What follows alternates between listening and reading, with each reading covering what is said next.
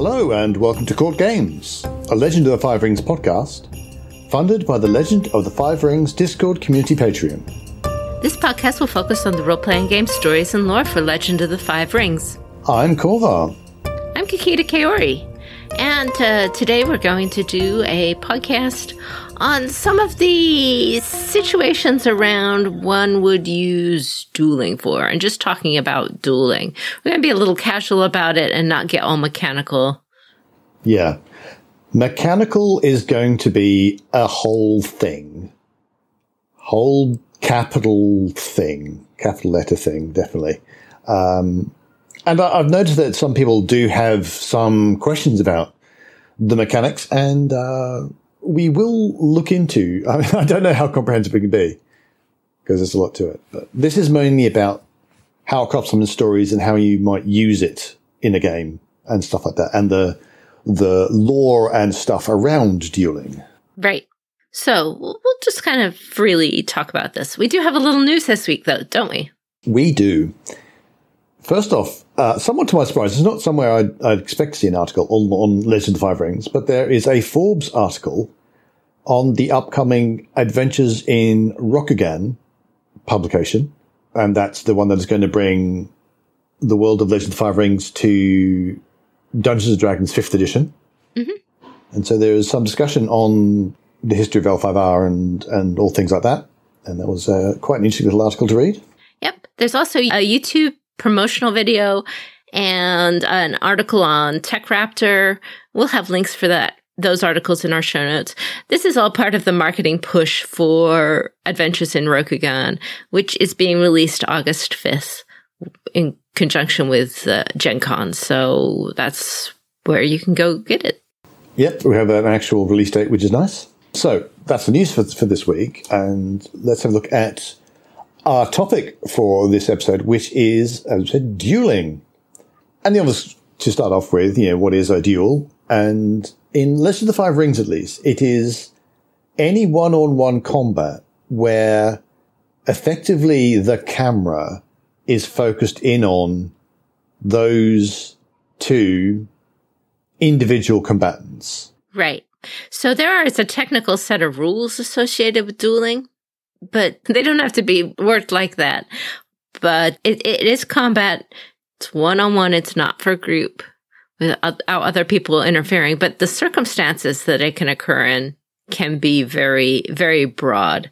And you can use those dueling rules for a lot more than you might actually think. So I hoped maybe we could talk about, when would you go ahead and use the dueling rules. But before that, maybe I want to talk about a little bit why we have dueling as a thing in L5R. And I'm going to accede to your expertise here because dueling is all about cinema. And you are the Japanese cinema expert on the team. And that's really what dueling is about. This isn't something that was particularly historical. It's about movies. I mean, yes and no. But, I mean, it must be said the classical Legend of the Five Rings duel is its own thing in a way. Dueling as a part of samurai cinema is every bit as much as important as the Wild West cowboy shootout in Western films. Mm-hmm. And I suppose they're approximately as historical, I guess. It must be said that there are historical figures like Miyamoto Musashi who gained his reputation. The reason we know that guy's name, apart from the Book of Five Rings, which he wrote, is that he had a reputation for dueling. He participated in a number of duels in the very early Edo period and didn't die, which I think is a prerequisite to being famous. And like his most famous thing is a duel that he took part in and all that kind of thing. So it's not completely ahistorical, but yeah, it's very much a cinematic thing, and that very dramatic thing where the two samurai are staring at each other, and the music's going, and the tension ramps up and ramps up and ramps up until suddenly there's a flurry of violence, and one of them, they both stand there for ages, and one of them falls over. That ends up being the loser. And that's that kind of duel or that way of dueling that we think about it for L5R is about recreating these movies from cinema. Now, the real life kind of dueling, what we call dueling, is I'm sure that there's lots of explanations that they've called it over the history, but I'm going to call it out as a bravery demonstration. Okay? Yeah. You can't back down. Right. It's not really for conflict resolution historically. No. I mean, it's done in a conflict, but the whole point of it was that courage is a social premium. It's how you demonstrate your worth as a soldier to your lord.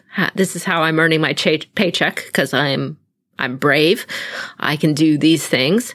And that gets broadened out in a warrior society or even a society that had aspirations of being a warrior society at one point long before, but now is a bunch of proper gentlemen with pistols at dawn. Yes. You know, it starts out as a demonstration of your worth to your lord because you have courage and skill in combat. Yeah, it can be that, and it can also be, they say that an armed society is a polite society because, you know, if someone insults you, it's very common to want to hit them. And if everyone's wandering around with weapons, that can be a problem. And so when you combine those two things, you combine the I must demonstrate that I'm brave or I am worthless, and how dare that person say that thing about my mother. If you don't have a formalized way of arranging these things, then there's just going to be brawls and there's going to be blood feuds and there's going to be chaos.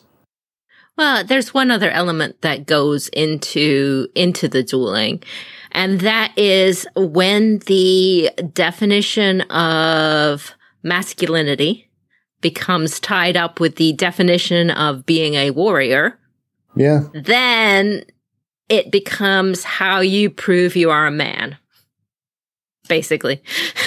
To use a non-samurai analog, it is very common to make links between samurai films and Western films. And there's a lot of links between them in all sorts of interesting ways. But even in those societies, in that society as written, when they're not actually soldiers, they're just, you know, cowboys or people who live in town or whatever. You cannot be seen to be a coward. You cannot be seen to back down. And you cannot abide an insult. And there are specific things people cannot say about you or your family. And if they do and they don't apologize, then it can end up with shooting. This has very much been part of a lot of societies. And I guess the reason I bring up using the Western analogy is really good.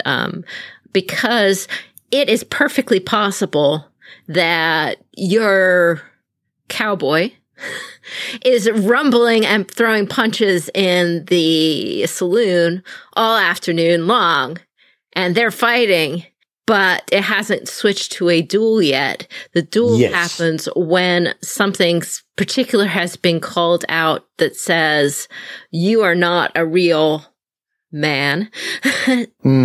Frankly, you know, it's not like you're not a real cowboy. They go straight for the masculinity and that if you accept this insult or you don't, you know, call it out through having a shootout. And it's the same way translated into, you know, samurai dueling. It's this definition of same idea, yeah. Yeah. And that's why not everybody has to. There's a certain social cachet to it.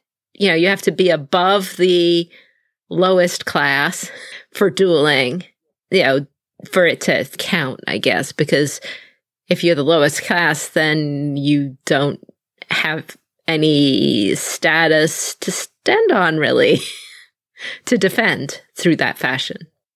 So it is a combination of, at certain points, if you are to hold up your part of the social contract, as it were, you have to resort to violence. You know, violence is how you fix this problem. But at the same time, society's going, well, okay, sure, fine, but we're going to draw some boundaries. So it must happen in this way. Like, you can't just draw a gun and shoot someone, because that's murder. But if you say, right, you go for your gun, we're going to both go for our guns, and then it's a fair fight, then it's fine. Which, honestly, I think to a lot of modern people, if someone tried that in a real world court, that's insane, you know? Mm-hmm. Today it's crazy because we don't do that anymore. But in certain circumstances like that, it does make sense. So you can even end up with situations like, I am an officer of the law and you're a criminal, and yet we should still do the formal duel thing to demonstrate that we're not savages. Mm. Yeah, so it's interesting kind of, it's a intersection between violence but also control. So that's kind of talking about dueling broadly, as best we can. But in L5R, the role-playing game, dueling isn't just that. It can be many kinds of one-on-one fight. It is that too. Yes. But it can be many. It can be many things. Even if it is that we've been talking about, it can have many forms even there. So there's a lot of possibilities.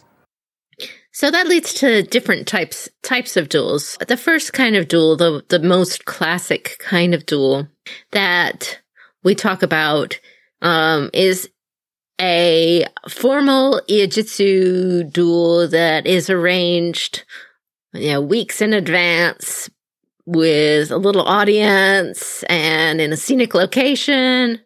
It's all public and there's rules about it, and can be done for deciding the truth of something. We'll talk about judicial duels in a minute, but it's often because you have insulted me in some fashion, and this is my formal redress. This is where we show all the world that we have resolved this through a duel.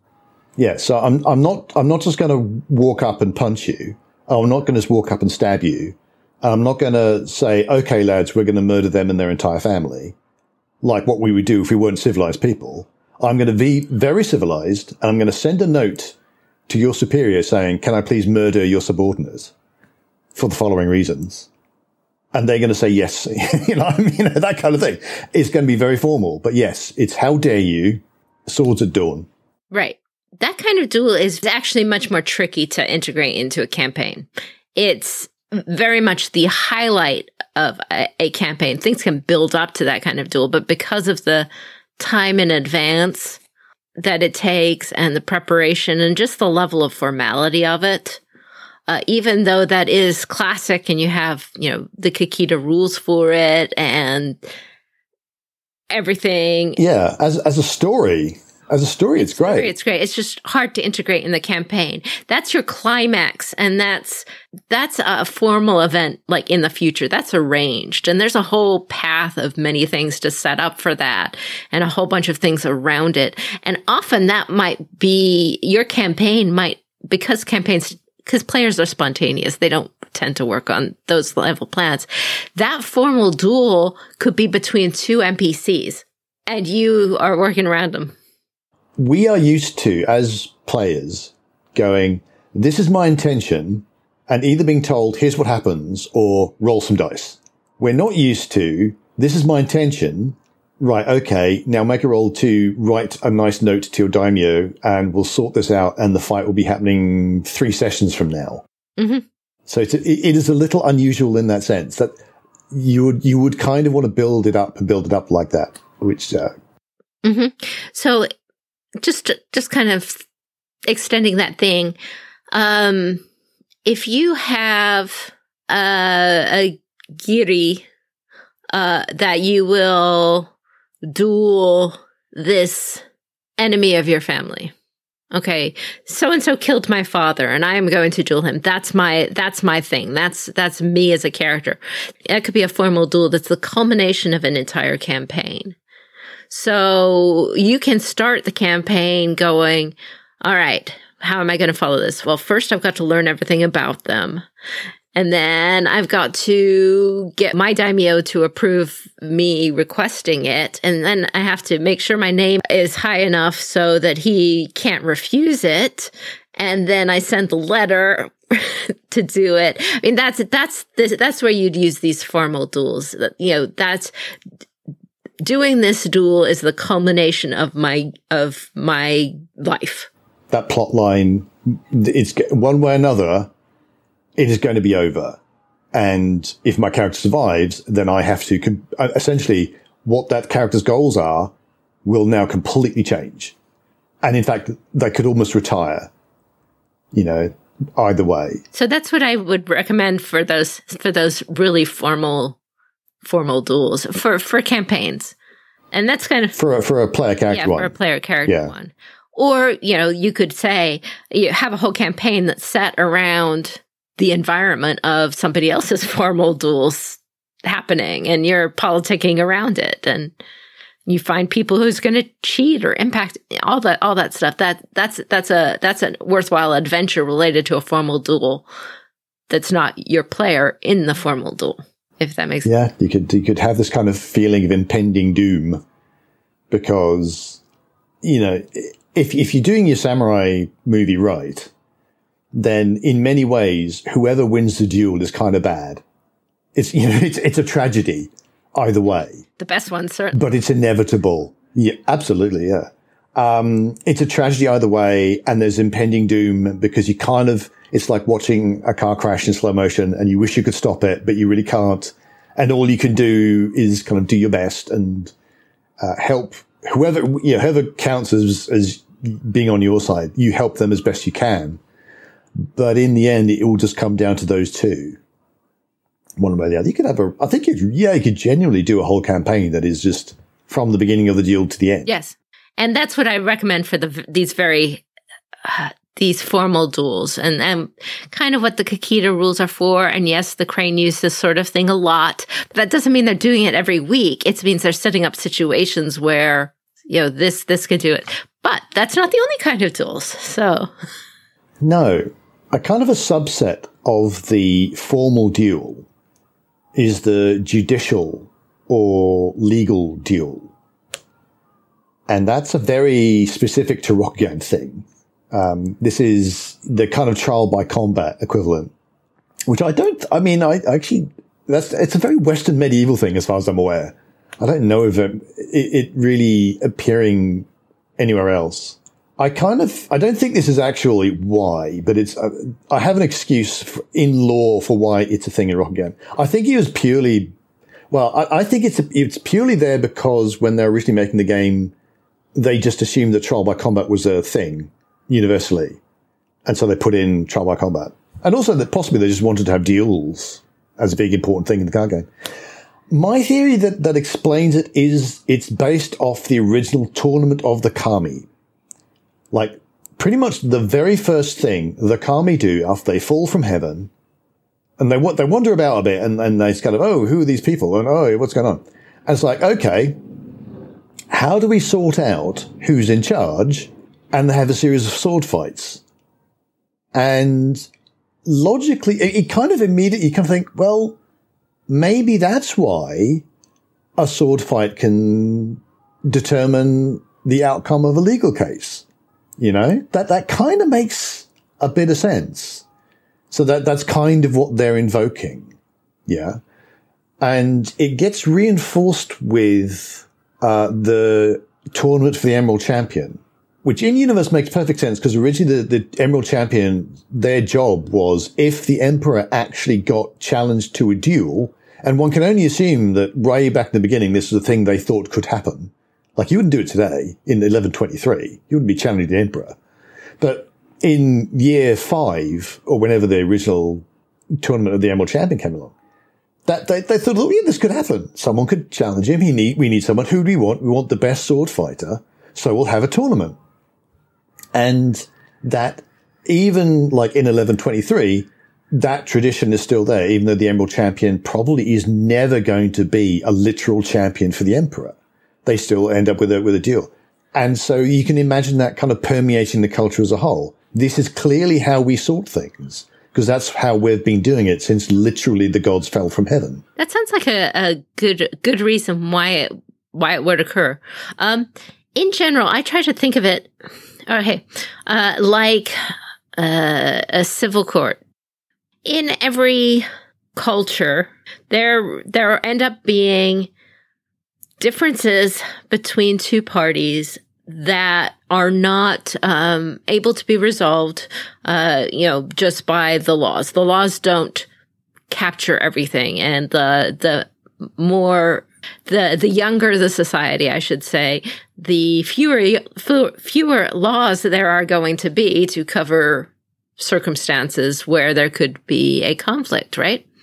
And societies like to stack on more and more laws so that there's less and less chances of conflict. Well, the problem is, as I think actually you might be going the wrong way. Like, the more laws there are, the more laws that might apply. And so the more you need to argue about which laws apply exactly. Well, so I think it's kind of a constant. It's a combination. Because people look to laws to protect them, all right, and their property and their person and so on. And sometimes there's not a law that covers this area of disagreement. Sometimes there is. In any event, especially when there is no law that covers that area of disagreement, you end up with two people with contesting claims on a truth. Like, I own that cow. You think you own that cow. There's just one cow. What are we going to do?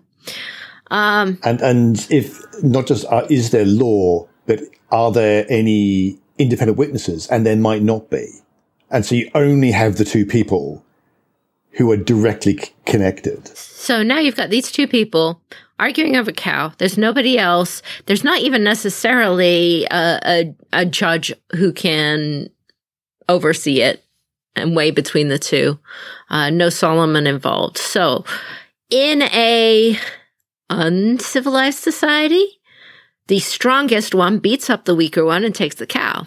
I mean, there was never a lawsuit in the first place. There's never a lawsuit in the first place. They disagree on the cow. The stronger one beats up the other and takes the cow, and it's done.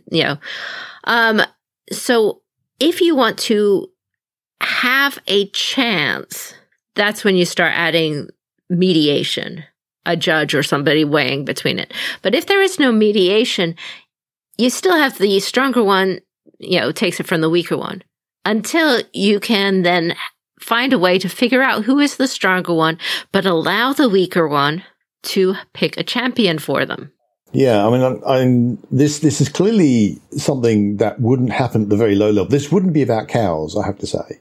This would definitely be, I own this huge swath of land, but the river has moved, so now we need to decide who owns that bit of river. Yeah, it's going to be nobles versus nobles. Because that's going to be the point where it's like you're rich enough to have someone fight for you. But yeah, possibly at low levels. But yeah. In any event, there is a dispute between two parties. All right. And that dispute, rather than becoming warfare between conflicting families and clans, you are resolving it, which is what you really want to avoid. You're changing it to a fight between two individuals that determines it. Okay, so if the stronger one just beats up the weaker one with no context, and the weaker one runs off and gets all of its friends, and then they go back and they beat up the stronger one, and then he gets his friends, and suddenly you have war.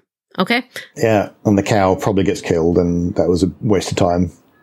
Even if this isn't something that was formed from the Tournament of the Kami, which I think is a great in-world explanation, the idea of turning it into one-on-one combat rather than side versus side combat, with everybody in the society recognizing that the outcome of the one-on-one combat determines the truth, makes sense, because it keeps the violence to just two people rather than their whole families. Yeah, absolutely. I think it's very much that kind of thing. And it may well be that the Tournament of the Kami is not actually the first time that came up. It's not beyond the realms of possibility when they, like, Sepun, the actual Sepun said, look, if you want to sort this out, we have a tradition. It's just that everyone remembers the Tournament of the Kami as the first one, because that's the first one that got written down.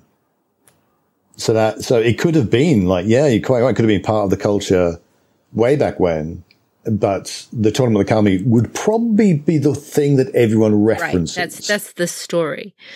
And then, so now you've got it, instead of many versus many, you have it 1 versus 1, and that's good.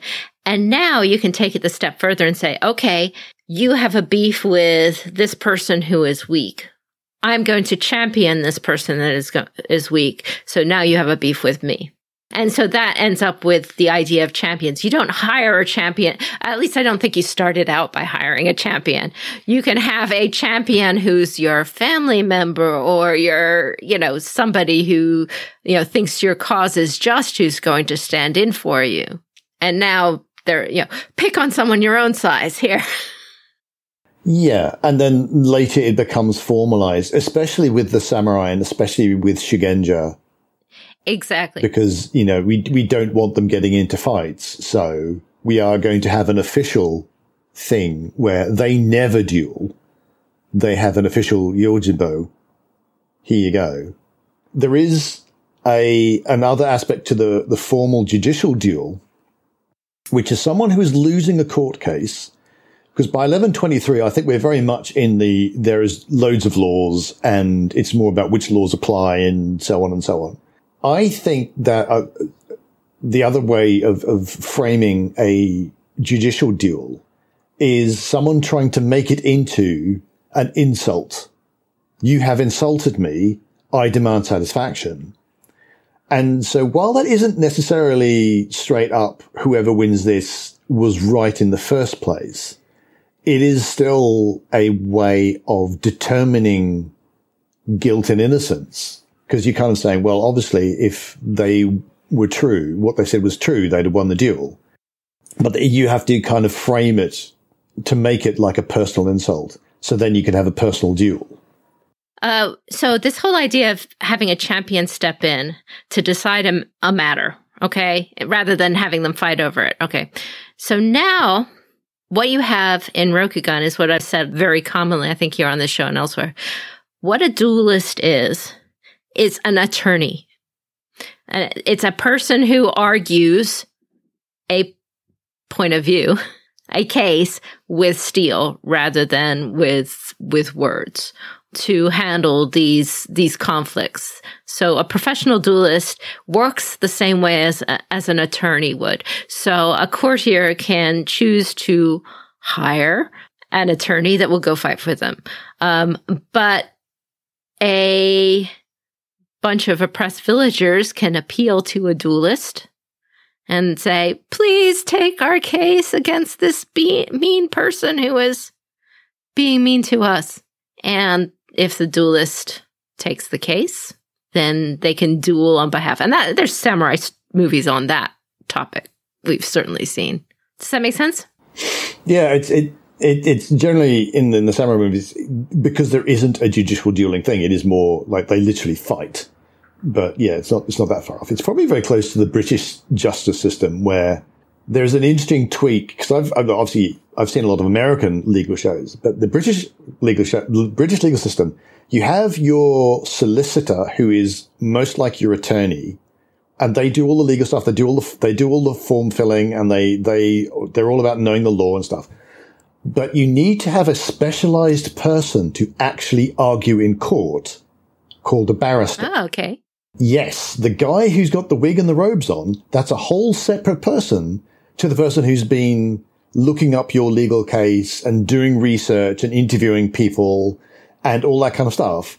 The barrister is a whole separate person to stand up in court and argue. That sounds very like it. And a duelist is kind of like that. Yes. So actually, that works great as an analogy. What you were saying about twisting it to an insult, that is great, because it is very rare that an accusation against somebody for doing a crime, something that's like legitimately a crime, murder or something, there are laws against it and so on. You can't just say, I didn't do it. That's an insult that you accused me of that crime let's fight. That's not how dueling in the case of a legal matter goes, okay?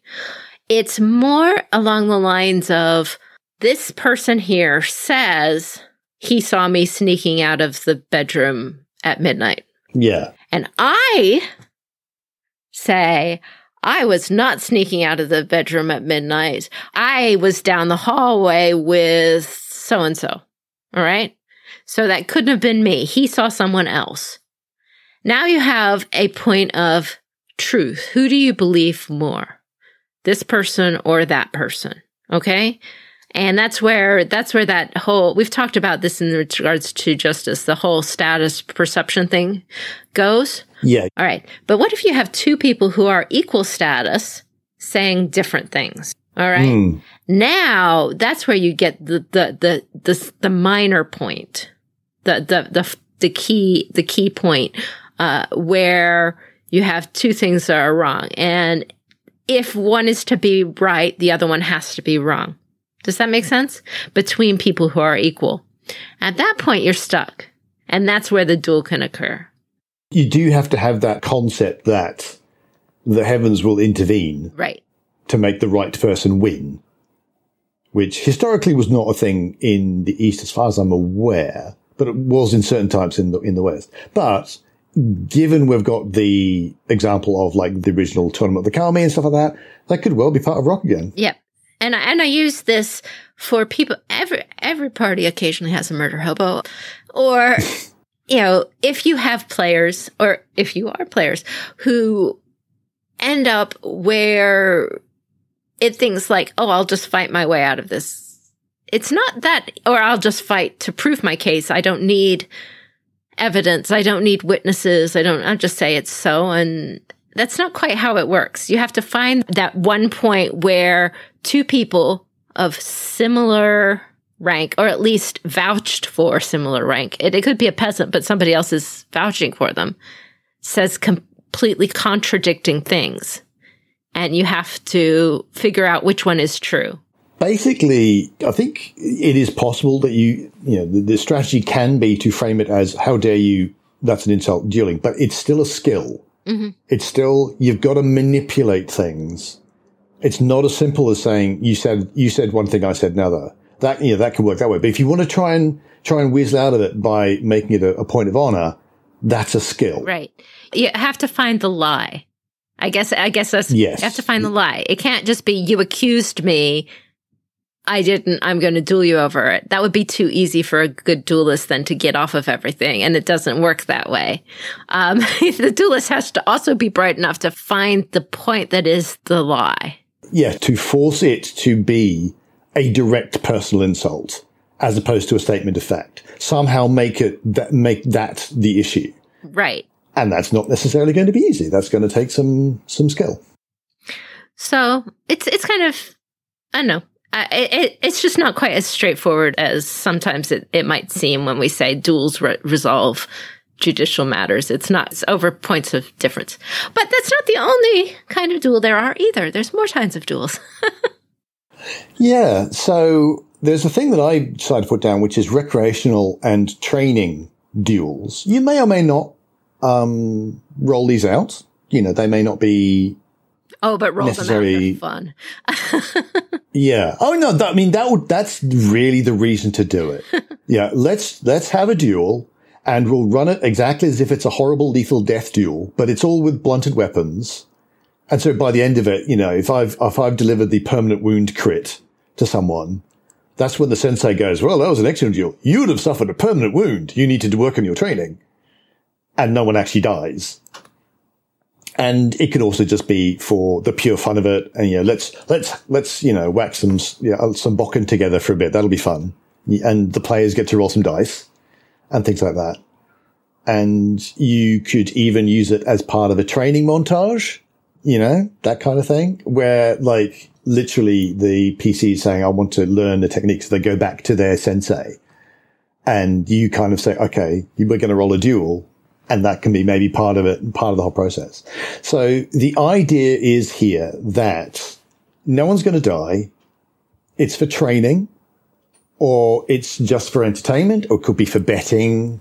That's another thing, another possibility. And that sort of thing could be a little informal contest. Who's going to do the washing up? Well, we're going to have a little tournament to determine. The loser has to do the washing up, that kind of thing. We've definitely not lived in places like that. No, that's never happened. We didn't use Bokken, I will point out, but, still. You could also so it can be all very, very, within the context of a training thing. It could be if you're playing, children who are going to go on to be adventurers later, but you're kind of doing a flashback or something. So there's a bunch of reasons for doing those.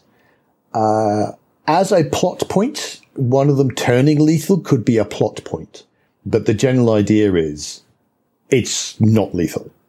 So if I was, we'll get more into mechanics in our next foray into duels, but if you were going to have a duel, for example, to cut the sleeve of your opponent, they've got those nice hanging sleeves. That's a very common live steel thing.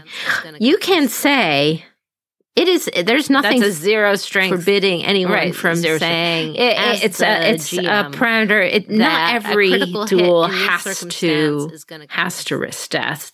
Not every duel has to risk death. Just the GM could say that this kind of duel doesn't, so you don't have to worry that it will only get 0. Yeah, you only get lethal. Yeah, I mean, and so you could even say, doesn't matter what lethal, you get your finishing blow, and you're doing was it 14 with a katana or something, a finishing blow? Some ridiculous number. You could state that because the purpose was to do the sleeve cutting, then your super terrifying crit, that's what it does. It just does it very convincingly, because that's the aim of your character. So that's what it's all about. You could also do the who gets the last dumpling, and you do it with dual rules. Why not? But it's done with chopsticks. Yeah, you do with chopsticks as your weapon, and the winner who gets a crit is the dumpling. It doesn't have to exactly. I think there's a whole bunch of those possibilities. Yeah. Basically, the GM sets the rules, and if you want to have the risk of death, then you can, but you don't have to, as long as everybody agrees. And like I say, there are movies in which it is a plot point where, even with Bokken, someone in a training duel or an exhibition match, which is another thing I was forgetting the possibility of. You get your students together and it's all, non-lethal, but you're training, you're demonstrating your school skill against another.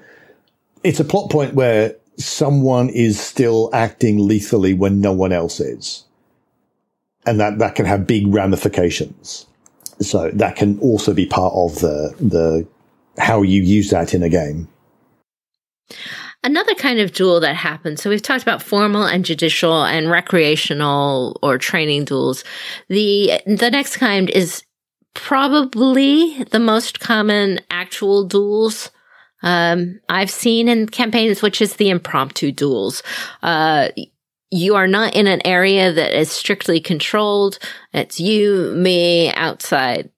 Yeah. That's literally what just happened a couple of sessions ago in the game I'm playing. Right. So when does this happen? If both parties are clan samurai, especially if they are, even if they are same clan samurai or conflicting, and they have some status and rank, you do not have permission from your lord to immediately call out and go do a duel to the death with another clan samurai. Yeah, you do not. No, that's very naughty behavior. That's not going to be approved. However. Yeah, especially duel to the death. But that doesn't mean you don't go out and duel to the beat the hell out of. Well, it must be said that Rogan is a world where there is war. War does happen. And in a world like that, yeah, sometimes people whose job it is to be good at hitting people with swords, when they get angry, they tend to want to hit people with swords. And again, this is that thing of, at least this contains it. And so your lord's probably going to be quite annoyed with you, but it is reasonably likely that they go, was it a fair fight? Right, fair enough then. Slap on the wrist. You're on KP for the next week or whatever. You know, it's reasonably unlikely to be taken as murder, even if technically speaking. And this is the thing that, I'm thinking of Western analogies, that there's lots of periods of time in Western history where dueling was technically speaking completely illegal, but that was never prosecuted if it was a fair fight. Everyone just kind of went, you know, fair. You know, if we didn't have this kind of dueling outlet, then it would just be murder and ambush, and we don't want that. So, you know, we disapprove. Right. But, you know, it's as bad as it only gets as bad as like, well, you shouldn't do that again. Naughty. Unless it's someone very famous and important, then they get upset. So what are the circumstances where it would be okay? If you are a Ronin fighting another Ronin, it's fine. You're going to be able to inform. No one cares about you enough to do it. If you're a clan samurai fighting a Ronin, especially if you win, no one cares. Yes. they might get upset if you die. They'll get upset with the Ronin. Yeah. If you are a clan samurai fighting another samurai and you are 100% sure that clan samurai's lord would not be happy with what that clan samurai was doing, you're probably fine. You really probably are fine, because you know, it might start an incident, but as you said, be a slap on the wrist. And the less lethal the duel conditions, the more likely you get away with it. Obviously, duel to the death is kind of always the riskiest. You know, even if you win, right? That's the one where you most likely are going to get consequences. You might not. And it is going to, like you say, it depends on what did that guy say to you. And it's like, oh, no, you couldn't have stood that. No, fair enough. Right. But everyone's much more lenient is, did you whack him in the head until he went, oh, you know, my bad, I'm sorry. No one's going to complain about that, you know. But like, did you take the head off? Ooh, we're going to have a chat about that. If the opponent that you're facing is acting as an agent of their lord, now you're going to have a problem. But if you think that their lord would disavow them because they were incredibly rude and they shouldn't have been and their lord would not approve, yada, yada, yada. Now he's like, oh, well, his lord would probably have wanted him dead anyway, so I just was the agent of his being dead. You think about the courtier who has to argue it in court afterwards. Absolutely, yeah. And again, another big difference is who asked for it, who demanded the duel. Yeah, because that's a big thing. Because if you get challenged, well, you can't say no, can you? Right. You know, in that situation, that would be against kind of the public expectations of what it is to be a warrior. Can't exactly say no, can you? That's very different from you challenging someone. So it's all a bit, and also some people, honestly, in the moment, they just don't care. They're just that angry. Right. So, but if you are the one who just got that angry, and called a duel on another clan samurai who isn't doing anything that their lord would disavow, then you need to have an excuse for your anger. You are in the wrong, basically. Even if they insulted you, even if they insulted you, you are in the wrong, because people could debate the amount of insult, basically. You can't just say he insulted me and it take some minor thing and blow it up to I will kill him. Unless there's the insult was so bad that the Lord would be embarrassed to have that out there. Does that make sense? Yeah. One of the things about L5R as a whole is it is a game where there are social consequences to your actions, where you can't just say, well, of course I could do that. The rules say I can. It's like, no, well, there's people will treat you based on what you do. So be cautious. So technically, in the duel with Yoritomo versus Mirumoto Satsume, Hitomi's brother, right? Yakumo versus Yakumo. Not Yoritomo. It's not Yoritomo. Yakumo. Hida Yakumo versus Hitomi's brother. That was a duel, but the insult that Yakumo blew up was very egregious, and the way he behaved in it. And so even though it was legal-ish, because he was the son of a clan samurai, a clan champion, he got lots of bad social consequences because of that. He was definitely not good overall. No. Anyway, so impromptu duels. We kind of talked about those. There's lots of times you can use these. Yeah, I mean, they can, they can crop up as a way of stopping conflict. If there's a bad guy Ronin, and you kind of, well, I'm going to stop you, and that could be a duel. That could be that kind of impromptu thing. Yeah. Yeah, I think that uses the most taking out the bad guy. Absolutely. Yeah. That's why it's like the Lord in general, their champion is not going to want to defend somebody who is being evil. So you can use this as a way of taking out the evil person. Now, the next one I wrote down, this is one I added, assassination.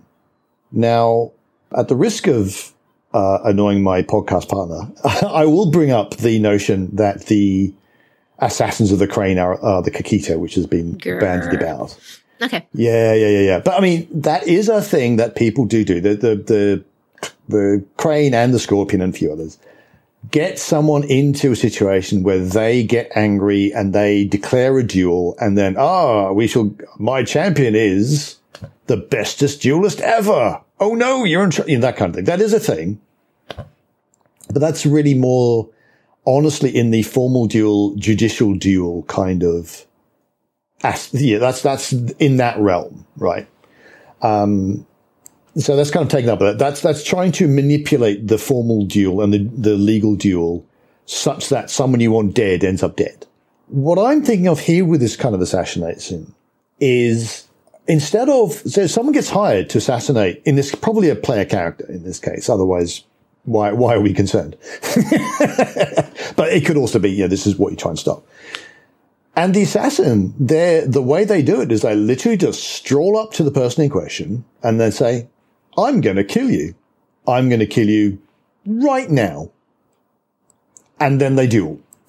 And that's a really classic trope. And this is the assassin with their internal code of honor. So code of honor or arrogance.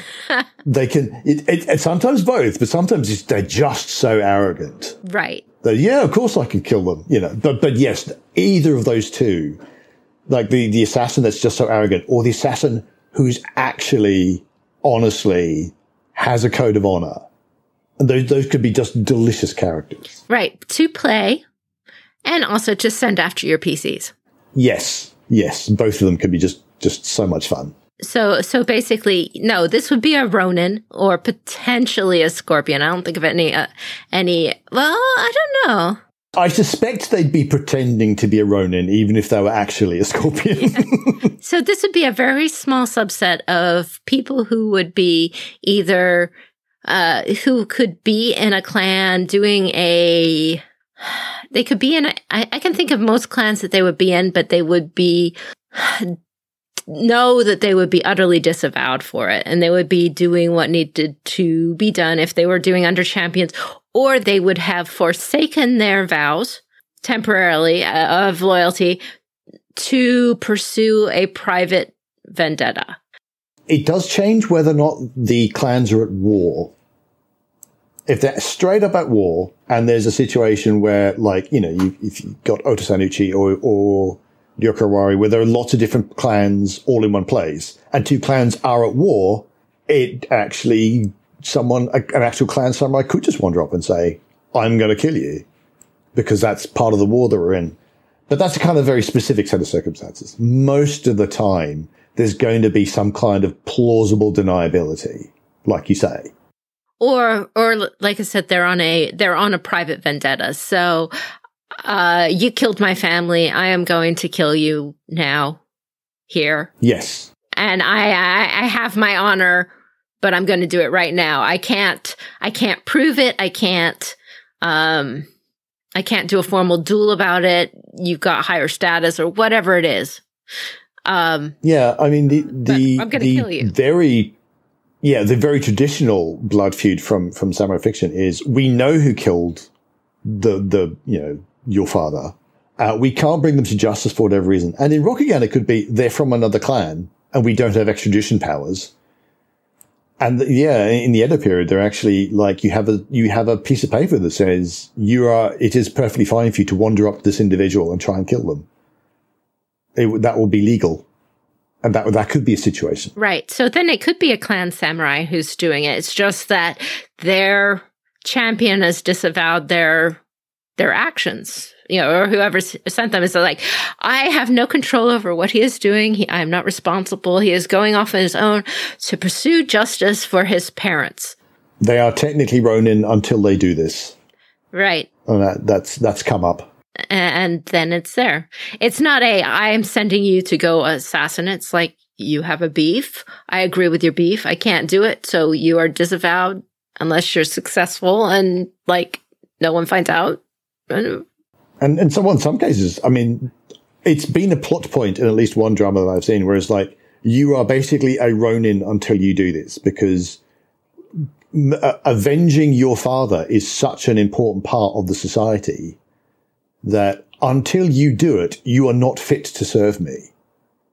So you are now going to be Ronin until you accomplish this. And that sounds like a great way to do it. That's a great plot. A great story. I think that's a really cool kind of visual, the whole kind of, I'm here to kill you. And then you start a duel. That's great. The last kind of common duel that you are going to have is a battlefield duel. So this is, you're fighting in a greater skirmish or a warfare, and two people lock eyes and they're going to duel it. They're going to call each other out, and you and me, we're going to fight now. And we're going to duel on the battlefield. And there are all kinds of special rules for that in the books. And that one's talked about a lot more. So we can talk about the rules for that again when we get more mechanical, but it's just a subset of a bigger fight where two people agree that they're going to fight each other. And that's when you really get into that. It's a special thing because you can imagine now the camera is focused just on these two while the battle as a whole is raging on in the background. But this is the dramatic moment for right now. And that's when it becomes a clash. Now, for all of these duels, if they are Shigenja, they could be doing them as Tarujie, which is the Shigenja duels. And Shigenja duels could be either blasting each other with big elemental effects or summoning up their avatars and fighting each other. But all of these can work for Shigenja using that in the same way. But Shigenja, if they're losing their temper and just going off, are not being very good Shigenja. No, and I got to say that one of the reasons why there's a dual culture, like we were talking about, is to contain the violence. So it's instead of like a whole family versus another family, you don't want that. So it becomes between two people. With a Shigenja, it's even worse because it's like the devastation of unrestrained fighting Shigenja is like a broken landscape or a city that's on fire. You don't want that. So if there does need to be some kind of conflict between Shigenja, you don't want the violence to be unrestrained because the sheer amount of damage they can do. And then you get into, also we don't want these incredibly rare people with this incredible power to just get killed a lot. That seems a bad idea. And so, you get into the Taryuji. And so you got those, just blast each other in this kind of, I believe they set up some kind of thing where it's in this little bubble so it doesn't extend outside. And then you have the make your champions and basically have a Rock'em Sock'em Robot fight. And there's the thing we saw in the fiction, what is the name? Forgiveness Doesn't Come First? Yes, I can't remember the name of it. That's the name of it. Yes, I remembered. Because that was a kind of interesting, slightly different one as well. Because you rock up with your mini shrine with your kami in it. And then the conflict works around those two, around that. So We don't really have many formal rules for it, for the Taryuji, which is, I think, is a shame. No, but you can kind of think that all of these duels, while we say any one of these kinds of duels can be done by Shugenja, it has to be Shugenja versus Shugenja, right? It's not going to be Shugenja versus and Shugenja are supposed to be much more restrained on this sort of thing. So if you had a Shugenja who was calling a duel for any reason except the most important, they're going to get a lot of askance. It's not going to be the same as if warriors are. Absolutely. It's got to be so bad that even risking someone as rare as a Shugenja is okay, and that's not going to happen that often. Possibly what you could do is do, like we were talking about with the recreational training duels, is, until we get some like formal Taryuji rules, just roll the dice as normal, using dueling rules with the stare down and all that kind of stuff. Just use the rules as per normal. Like, so you might be actually casting spells at each other or something like that. And at the end, we'll say, oh, the person who gets immolated, according to the rules, everyone goes, oh, well, okay, you're the one who lost then. And then, in fact, no one's taken any damage because it's all been in some way simulated. Yeah, or you do the full rules, but instead of trying to immolate each other, it's like who gets to light the candle. Yes, exactly. So you have two people staring across a table with a candle in the middle, and whose teeny tiny fire kami gets to light the candle? Well, they're going to wrestle it out, and one of them will light the candle, and they win. Even if you're using rules that would normally be people exploding, what is actually happening is who lights the candle, or who is able to give power to this earth kami in a shrine, or whatever it is. Yeah, exactly that. Anyway, so we've talked for a while about this. We've tried to cover a bunch of different kinds of duels and when you might want to use them in a campaign. Some scenarios where it would come up that you might include. It's not necessarily everything that is to do with a duel, like before and after and setting up, but there's a lot to talk about. Yeah, duels are very big, so maybe that's more topics to work on. But I think we've talked more than enough today. I think we have. I think we've covered a lot, and I think there's a lot of food for thought in there. Okay. So I think this is a topic we're going to come back to, I think. But that's it for today. Yep. So I wanted to give a call out to Fortune and Strife, our affiliated actual play podcast, which hopefully is coming back very, very soon. So keep your ears out for that.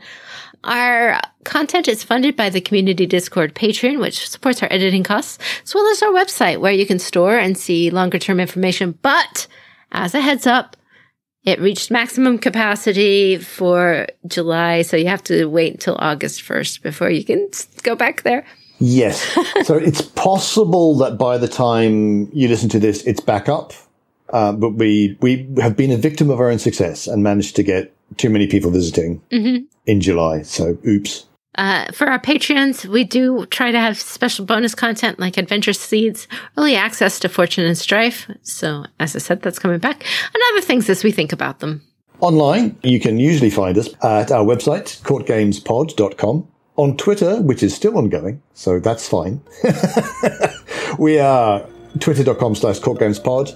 And you can find us on Patreon if you want to support us and what we do.